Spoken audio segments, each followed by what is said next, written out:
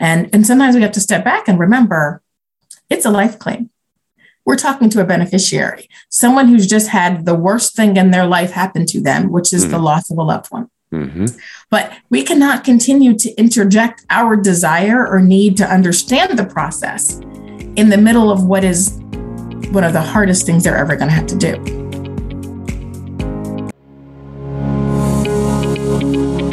Welcome to the Delighted Customers Podcast. I'm your host, Mark Slayton, and I'm so glad you're here. This podcast is all about empowering leaders to achieve sustainable growth by consistently delighting your customers. We give you practical tips, proven frameworks, and share ways to help you delight your customers. Well, I am so very excited for a special guest I have on the show today. She has quite an incredible history, especially in the world of voice of the customer. For those of you who may be unfamiliar, voice of the customer is how we listen to our customers. Could be through surveys, focus groups, roundtables. However we listen to customers, there's usually a strategy around that. And there are systems that can help, software that can help. And my guest today has been really, I can't think of a better background to have if someone was going to be an expert in voice of the customer. She worked at, what was Satmetrix at the time? I guess it's NICE now. Allegiance, Confirmit. These are some of the big companies in the area of voice of the customer on the provider side. And now she's working for inside of a company, not just any company, but The Rock, Prudential Financial, which I'm sure everybody in the audience is familiar with. It's a 140-year-old company, over 25,000 employees. So voice of the customer is not just a thing, but it's part of the overall CX strategy. And so I am just incredibly excited to welcome my guest today, Stacey Neville. Thank you, Mark. It is great to be here and great to be talking to you about one of the loves that we both share is customer experience and voice of the customer. Well, and I'm excited. Stacey and I also serve together on the board of directors of the CXPA. She is a certified customer experience professional on top of all the other things I mentioned. And what's interesting is today, we're not going to be talking and diving deep into voice of the customer, as you might expect we would. However, what we are going to talk about is the employee experience and how important it is and why it's important, and how it relates, and maybe some ideas around how those people interested in delivering or delighting their customers can incorporate it, embed it into the organization's culture, so that it can drive the remarkable, outstanding experiences for their customers. So, Stacey, I'm going to start by asking you, not too many people work at a company that's 140 years old, that has over 25,000 employees in the United States, in Asia, Latin America, I mean, really globally. What do you love most about working for Prudential Financial? Oh, goodness. I do a few things. One, I think there was a pride in that history. There are times that I'm reminded, how do we got our start? When you first join a company or anywhere and you kind of hear about the history. I worked for a lot of startups. I worked for a lot of companies that have been around, 5, maybe 10 years. And there's, a lot of excitement in that type of company, but then switching gears and coming to a company that has such rich history that got its start helping, the everyday man or the working man, working class families provide death benefits so that they wouldn't have to go into foreclosure or lose everything if they lost the patriarch of the family, et cetera. I mean, that's really how Prudential got their start. So there's a pride in probably that customer experience or that desire to help the everyday person that started this company. Yes, we are The Rock. Yes, we are very old. We are global now, but the way that they got started is inspiring. And it's great to work for a company like that. And I think the other piece of it is I came back to work on the client side of this side of the business because I really wanted to be able to see our initiatives or the feedback through. I wanted to be able to understand what people are saying, figure out what we were going to do about it, and then actually see the impact. And there are times that on the vendor side of the business, you can't always see the impact. You can't see the impact to the end customer, or where it's really going to, where that rubber hits the road, why you're doing this. And I think that was a great return to, why we all do this. And that's probably the two things that really stand out to me is, what I really love about where I work and where I am. Well, and Stacey, you got started in the world of CX a lot sooner than most of us did, really, and kind of tracked in this voice of the customer area and analysis and customer feedback and all. What actually drew you into the profession? Interesting story. So I think I've always had a passion for treating the customer better or treating the customer right, quotation marks around that. And so, as you mentioned, I started my career in banking. So I started my career on the client side of the business, but I actually was a banker in branches. And what it felt like to me at the time is that we treated customers as if they were an inconvenience. Where we on our hours, the 3 inches of hazy plexiglass between us and the customer, the rules that made you prove as a customer you were who you said you were, just to be able to get any of your money out.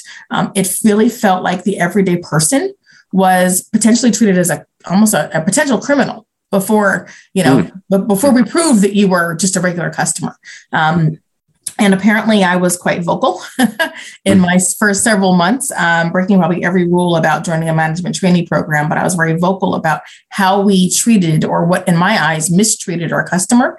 And I was lucky enough to get invited to join a new team that had just formed to collect and analyze customer feedback. Like, we're going to start this new thing called surveying, and at the branch level, and I was invited to join this new team. So that was basically less than a year after I graduated college, and I kind of joined this team and have never looked back. Well, it's interesting you say that. We both share a background in banking, the world of banking. And I think about you. Were you in New York City at the time? I was mid-90s, New York City. In New York City, midnight. So I'm just wondering, like, now you've had 20 plus years to reflect on your experience there.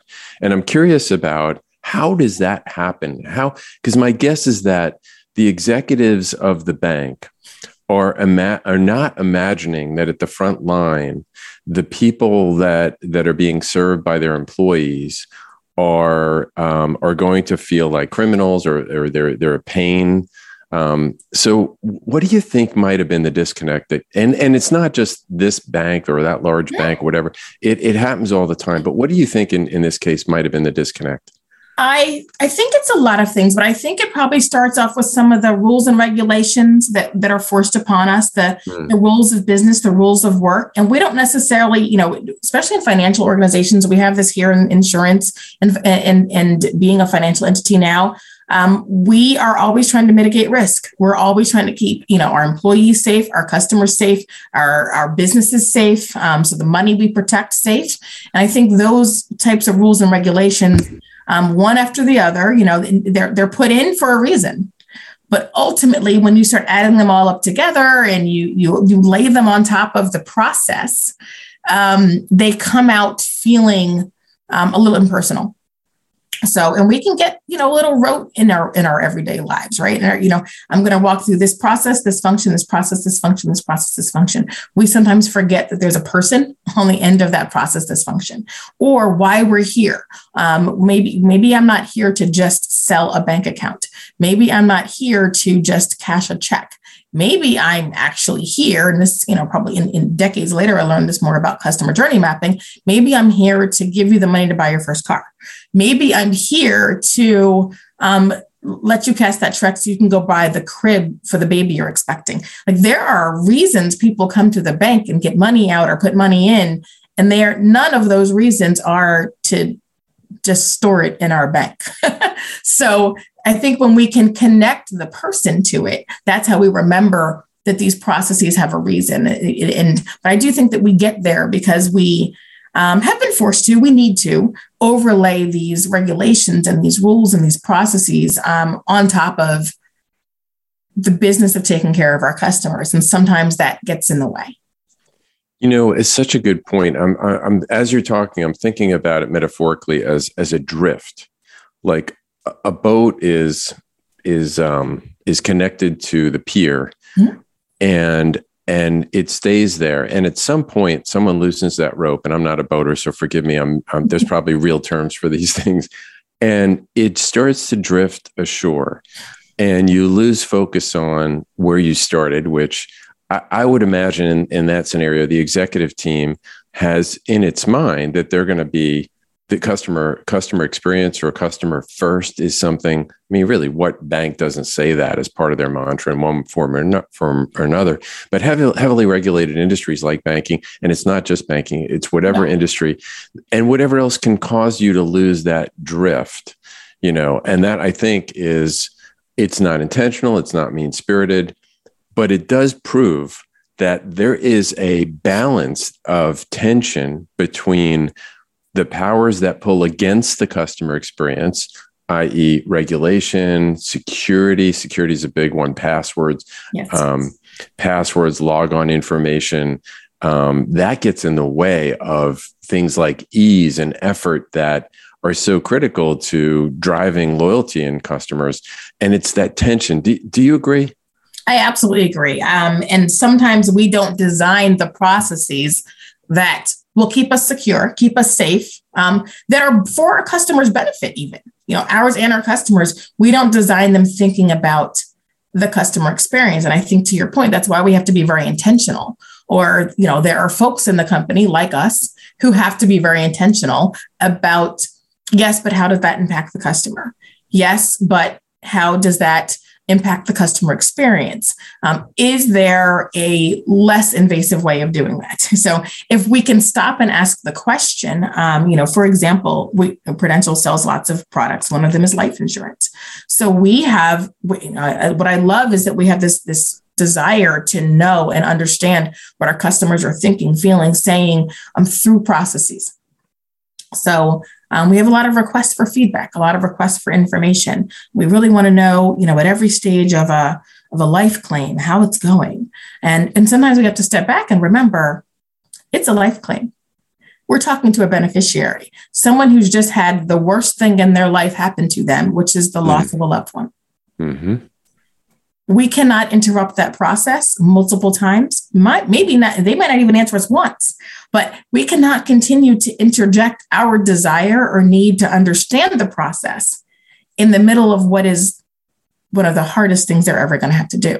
At the end of the day, there's a customer or a beneficiary here who has to do something they don't want to do. They don't want to be talking to us.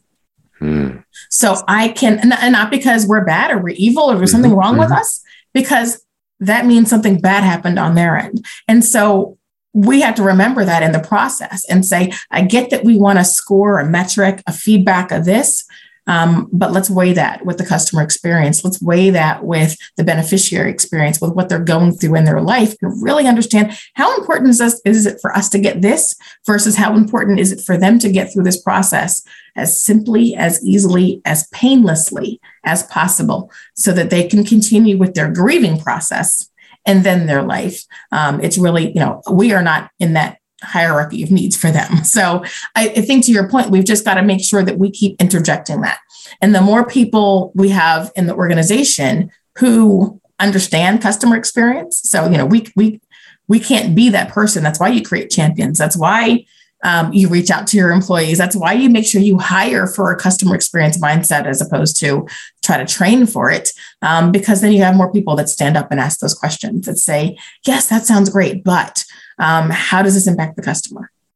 And these are all things that in and of themselves can appear to go directly against providing an easy, effortless, experience for the customer. Now, I just want to add a thought to that and get your reaction to that. Is what you described, and at Prudential, the stakes are really high because what we're talking about here literally is life and death. Right. And so it's a great illustration of, if you're thinking about the customer experience and you're thinking about it as I made it easy, I helped the customer get what they wanted to get, they were successful at it, and it was quick, right? Then you are missing something really important, and that's the emotional connection. Am I right? What do you think?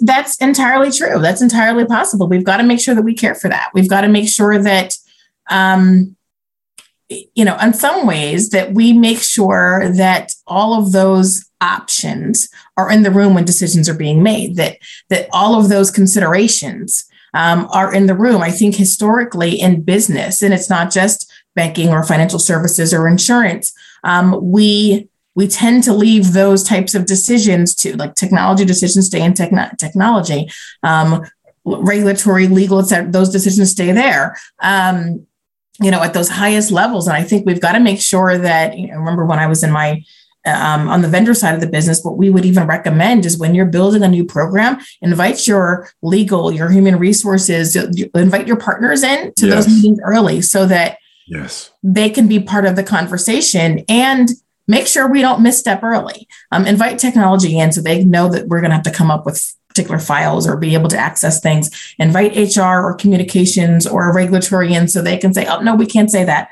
or we can't talk about that way, or that must be trademarked, et cetera. Those types of conversations. I think the same thing has to happen on the other end. When those decisions are being made, are you inviting a customer experience and potentially employee experience type of individual, someone who can speak to that in those rooms as those decisions are being made, as you're prioritizing the initiatives and the money spend and revenue allocations and things like that across the organization, or do we have representation for the customer and the employee in that room to say, are they cared for? Is their experience, emotional and otherwise, cared for in these types of settings? Or did we forget something? Did we inadvertently, like I said, it's not purposeful, but did we inadvertently forget to care for the ultimate experience that we're trying to create? Mm-hmm. So what I hear you saying is it's a collaborative approach that should include all sides in the room. Absolutely. We should understand them, as I mentioned, they have a job to do. Absolutely. But somebody's got to advocate for the person or people not in the room, the customer. And if you don't have a function, I mean, that's part of the reason why I think both of us are serving on the CXPA board, is there should be a dedicated function within an organization that advocates for the customer. Absolutely. Absolutely. And I think, our ultimate goal is that it's not to make ourselves obsolete, but how do we kind of give that learning, that attitude to everyone within an organization? How can everyone have a little bit of the CX function in what they do? I mean, as a representative of a financial institution, I have to think about our regulatory practices. I have to think about keeping us safe, risk smart, things like that. I've got to make sure, that I keep the company's best interest at heart, while I'm also caring for the customer. I think we want that same thing from those individuals, to start thinking about the customer a little bit. But I think we get that when we interact more together. Well said. Well said. Well, let's go ahead and take a break. When we come back, we're going to be talking about the employee experience. And if it's a term you're not familiar with, we're going to shed some light on that. Stacy will, and share with us some ideas she has about how it connects to the customer experience and why it's just so critical. You are listening to the Delighted Customers Podcast. I'm Mark Slayton, your host. And if you're just starting out on your CX journey and need help with a CX strategy, I know it can be tough. Maybe you've been on your journey and just need help getting to the next level. I've walked the walk as a CX practitioner, and I know the real world challenges you're facing. I'd love to come alongside you and put our heads together and jointly define the problem that needs solving. Let's have a live conversation. You can reach me at empoweredcx.com.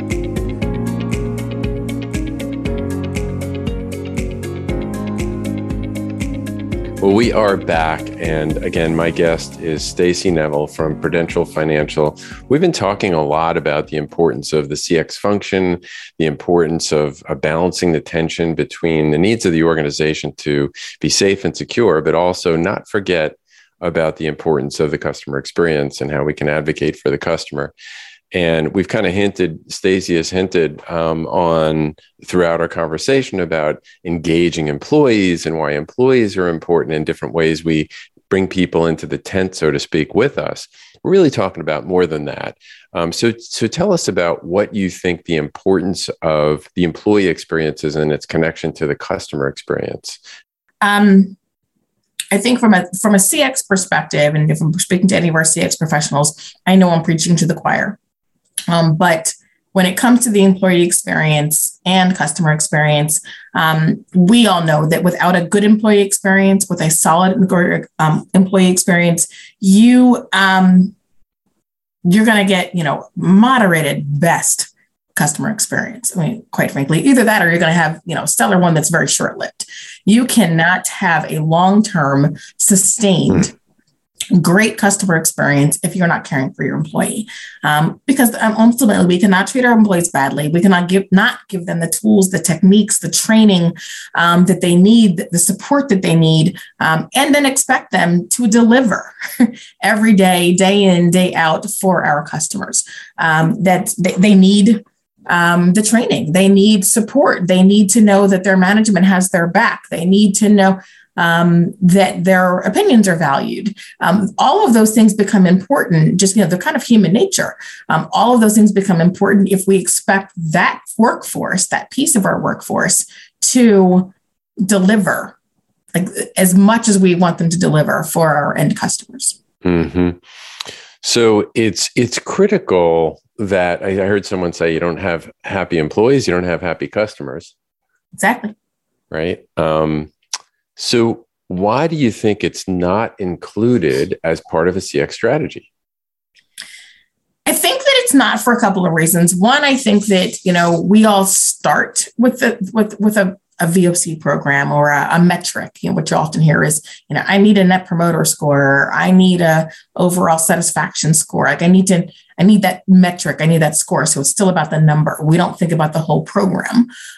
We think about getting the score, and then maybe it grows, iteratively from there. Your program may grow iteratively from there, not necessarily thinking about a program and a programmatic approach that says, how do I engage people along the way? I think the other challenge, similar to how we talked about some of the challenges with security and finance and legal, et cetera, for the other part of the organization, I think there's a little bit of a turf war that has existed for a little while between maybe your marketing, your CX organization, and anything that has to do with the employee and human resources. So, in my experience, in my career, there have been a couple of times that we've tried to touch on the employee experience, either linking the two or employee engagement. And there's been a struggle to say, oh, that's mine. HR, the employees are mine. You can't talk to them, or you can't get feedback from them, or, you can't ask them, voice the customer through the employee, because we're going to do employee engagement. It's going to be completely different. And it's over here. And you can't have that data either. So I think there's a little bit of a turf war, but I think that that's probably, is the key issue. And I think there also, the other challenge that I've seen is even with our frontline management, and not because they don't believe in this experience or the employee experience, but because our frontline employees are busy. Mm-hmm. Think of a contact center, think of tellers in a branch. When they are on, they are on. They don't have downtime in the back. They don't have downtime at their computers. They are on. They are answering calls. They are taking people at at their teller stations. They are on when they're on. If they're in the store, they're on. They're always on for customers at any point in time. So they don't have all this incredible downtime to reflect, to give us feedback. So I think that their management tends to be protective, and in some level they should be protective, but they tend to be protective of their time. Yeah. So trying to put in initiatives and things. So, similarly, they're not trying to stall or stop the employee engagement experience, or connecting employees to the customer experience. But everyone has a job to do. And sometimes they don't see how that connection exists. Yeah. I mean, it kind of reminds me a little bit of, I'm driving down the road. I don't have time to patch the slow leak in my tire. And then at some point, you have a blowout, or you're on the side of the road with the flat tire. Much the same way is, and I get it. I mean, when you have a call center and you have wait times that are way above normal, abandon rates, you're in a branch, you're down a person. There are real life challenges.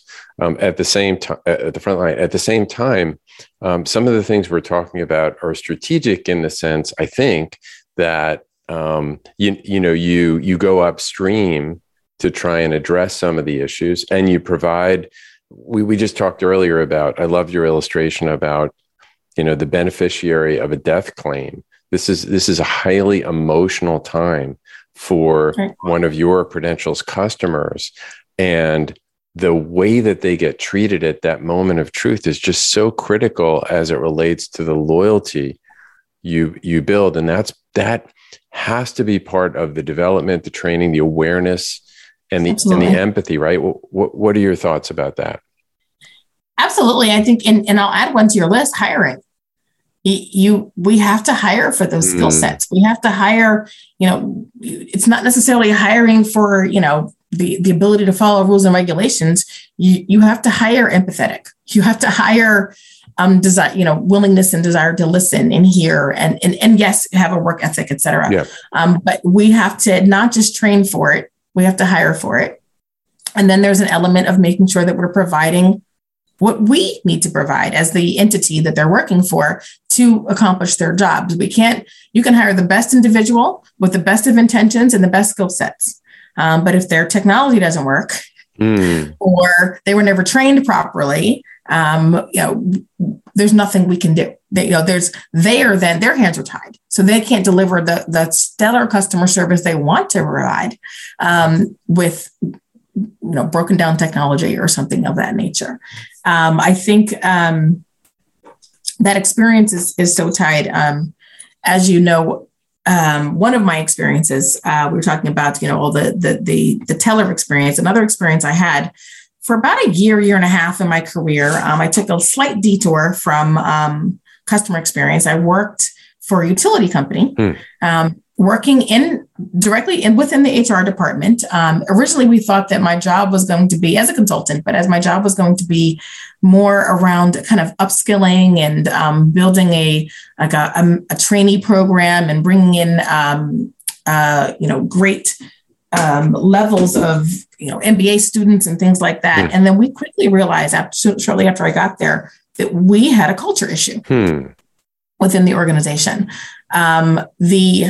The staff across the company, but especially at our front line, so the utility company, our linemen, the line offices, et cetera, they were completely disconnected from their corporate and executive staff. They were disconnected in how they approached work. They were disconnected in what they valued in work. They were disconnected in communications. And there was no way we were going to push anything through middle management or our linemen and line staff, because there was a complete sense of mistrust of the entire corporate structure. So we did an about face, and we spent about a year doing basically an in-person employee experience survey, more or less, where we traveled to every office, got employee feedback from literally everyone in the company that was willing to give it to us. We met with management, we went with linemen, we traveled and we went and talked to everybody to make sure that their voices were heard. And then use that to make recommendations back to our executive staff. And the whole purpose in that was, one, to identify the issues with the culture, but also to help rebuild the culture and rebuild the trust between the two pieces of the company, the two parts of the organization. They really were divided in two. And I think that was, it ultimately became that without the voice of the customer or the voice of the employee, without understanding what their issues were, what their engagement was like, what they were experiencing. And some of them were experiencing some very even dangerous situations, whether it be they didn't have the proper equipment, or they're out encountering snakes in the road, didn't have the proper equipment to be able to climb that pole and deal with whatever, or the weather conditions, or didn't have the proper support for management, et cetera, didn't have weren't hiring enough to be able to backfill positions. Therefore, there's a lot of overtime. And we talk about regulatory, they have OSHA constraints and OSHA issues with regards to injuries at work. Mm-hmm. All of these became issues and disconnects. So once we were able to do that, really hear that voice of the customer, it began to have an impact on how they interacted with their customers and their management. Mm-hmm. So I think it was just a testament to sometimes you've got to take those drastic measures for your employees. Yeah, to make sure that you can ultimately deliver. What a great story. Thanks for taking that little detour in your career and sharing the story about the lineman and the disconnect. And I think what I hear you saying is there's so much to unpack from what you just said. So one of the things I heard is that treat the employee experience in terms of the intentionality the same way you're approaching the customer experience. Yeah. That is, an intentional way to listen to them different ways, on ways that they can voice their opinions. Enlist that, encourage it, and then respond to it, absolutely, when you hear it. So it's part of the strategy is the listening to the employees and understanding, back to what we said earlier, unhappy employees make for unhappy customers. There's studies that were done that just connect those two things. And then I heard also, are you making sure that you have they are equipped with the right tools to do their job? Right. And then I also heard you said, and this may be a more fundamental thing that I heard you say, which was, are they connected to your purpose? Are they in alignment with the mission that you have as an organization? At the top, Stacey, you mentioned, you think of Prudential as this sort of ubiquitous, huge, old, I have two girls in Boston. So this huge building that you see with the circle on top, and it's part of the Boston skyline. It's this entity. Well, wait a minute. It actually is a way for, number one, the average working person to be able to accrue financial wealth over time, and also to have protection in the event of some tragedy. Wow, that's a mission. That's a purpose. It's easy to lose sight of that, isn't it? It is. But we've got to remember why we're here every day. What we're doing. I'm not here to shove paper from one side of the desk to the other. We're trying to make lives better. We're trying to make financial wellness better. We're trying to, help individual families prepare for their futures. The good stuff and, perhaps the bad stuff. But, absolutely, that's what's inspiring about what we do every day. And just to follow on that thought is that's up to leadership, because people forget. I've heard there's a culture, and then there's a shadow culture. And the shadow culture is what people really do and see, the actual culture. The culture might be what leadership states on a statement of what they'd like the culture to be, right? Right.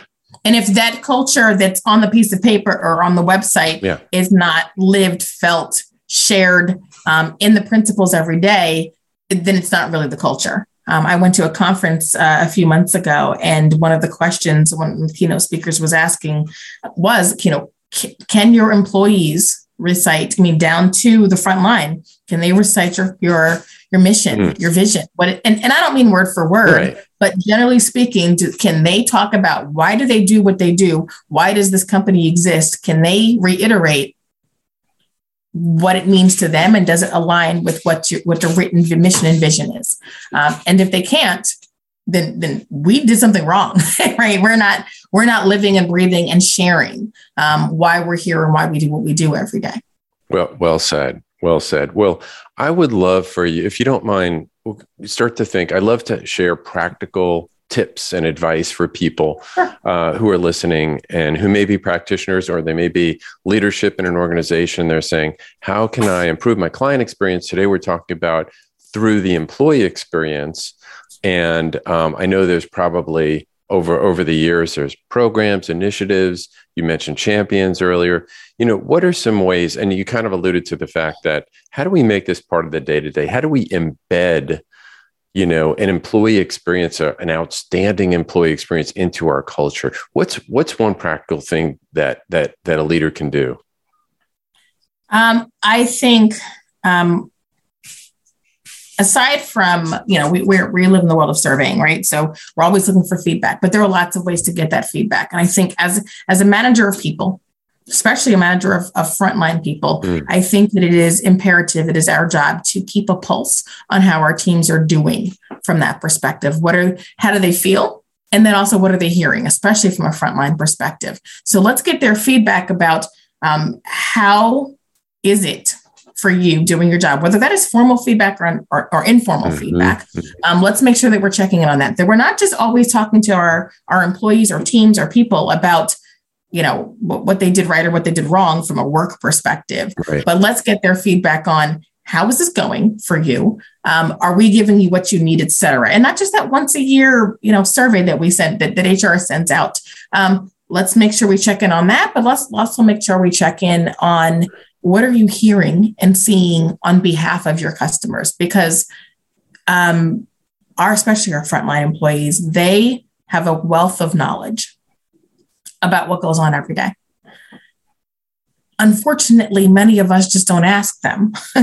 That's a very easy way to get feedback about biggest pain points. What's happening to your customers every day? What are they calling in about? Maybe it's even this is happening right now, but I'm seeing it happen over and over and over again.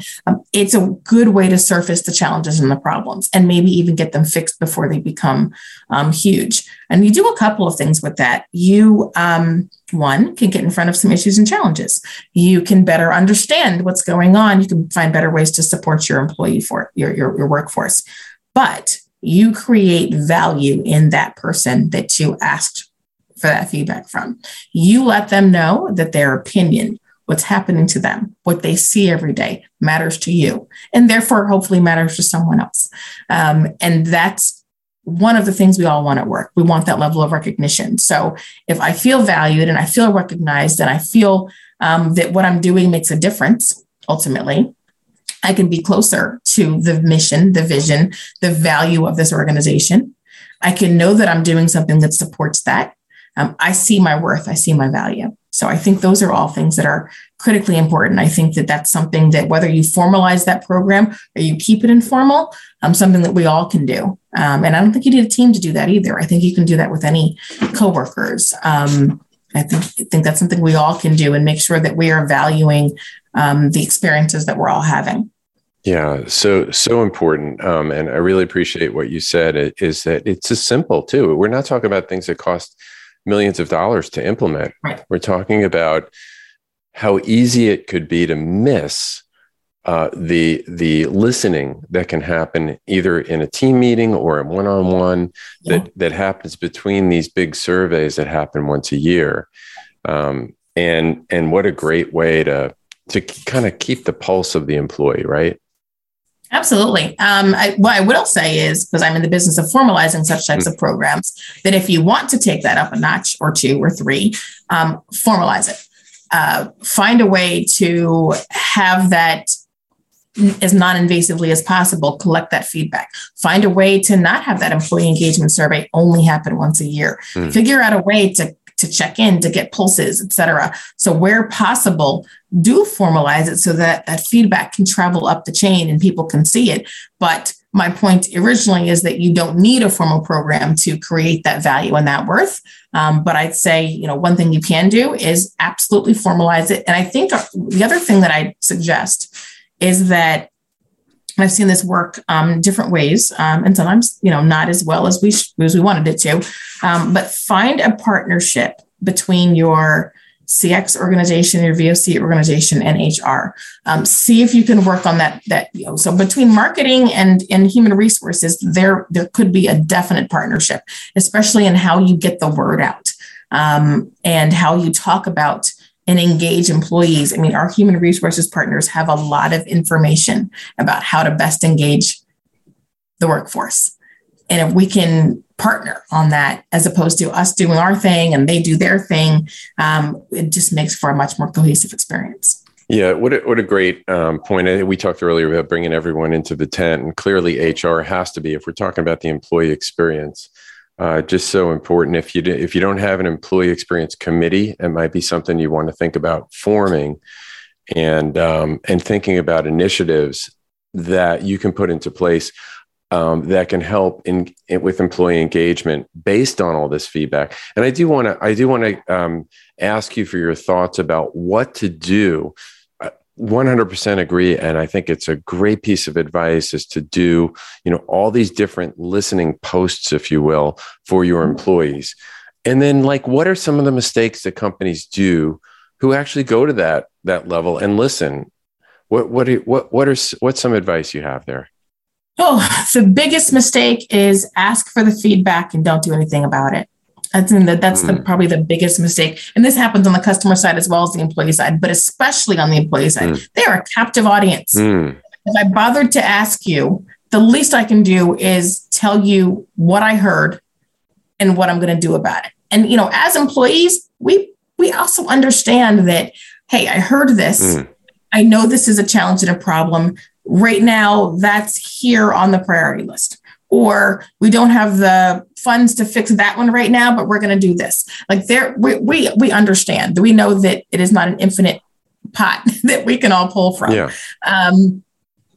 But we've got to make sure that when our employee force tells us something, we come back to them with some information, because why would they tell you again? It breaks down trust. It breaks down communications. It just breaks down the chain that you're and the relationship that you're trying to create internally, and the culture, quite frankly. That has a huge impact on the culture of an organization. If I don't trust my leadership, or I don't trust that what they say is going to happen, or I don't trust why you asked me for my opinion, then I won't give it again.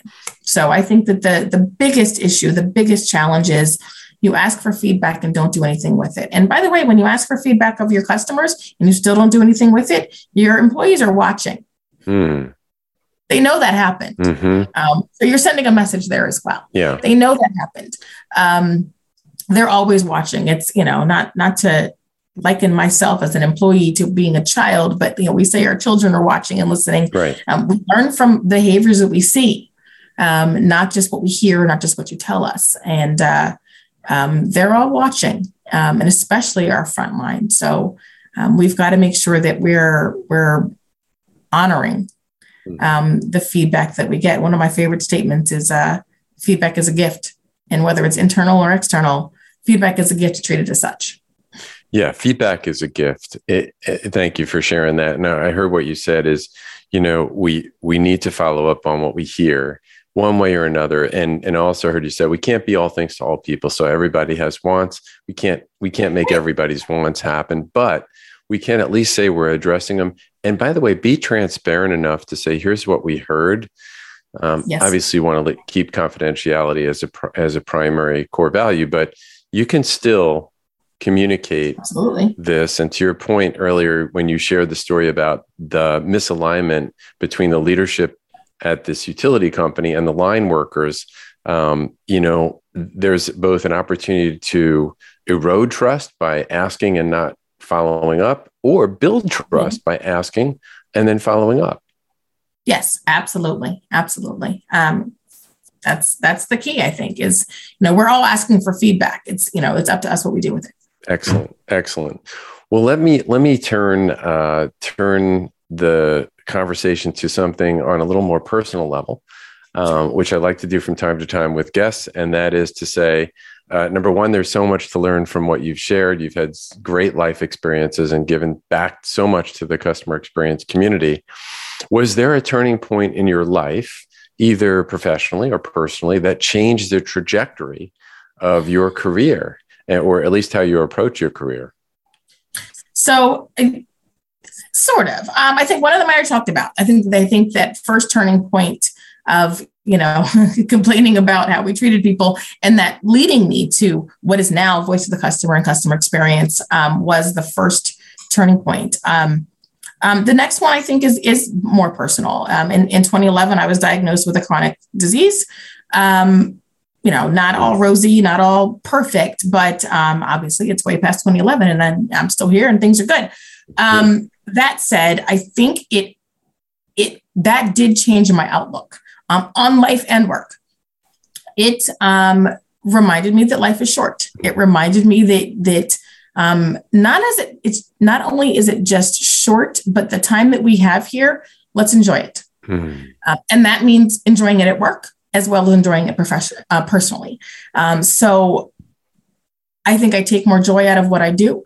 I think that it inspired me to try for some things, or to put myself out of my own comfort zones, to apply for a job where I knew speaking on big stages. And this is my time at Conferment. I spent 6 years there and it was wonderful. Webinars and stages and talks and thought leadership, so stepping out of my comfort zone of, client customer or consultation and, project management into this world of being considered some kind of a thought leader or a subject matter expert on this topic. That's what I wanted, putting that out there in the universe and then seeing what came, and working on myself to get there as well. I think it put me, I'm still continue to be nervous when it comes to public speaking. But I got way more reward from putting myself out and stretching myself in that than any kind of deterrent for doing so. I actually very much enjoy that I did that.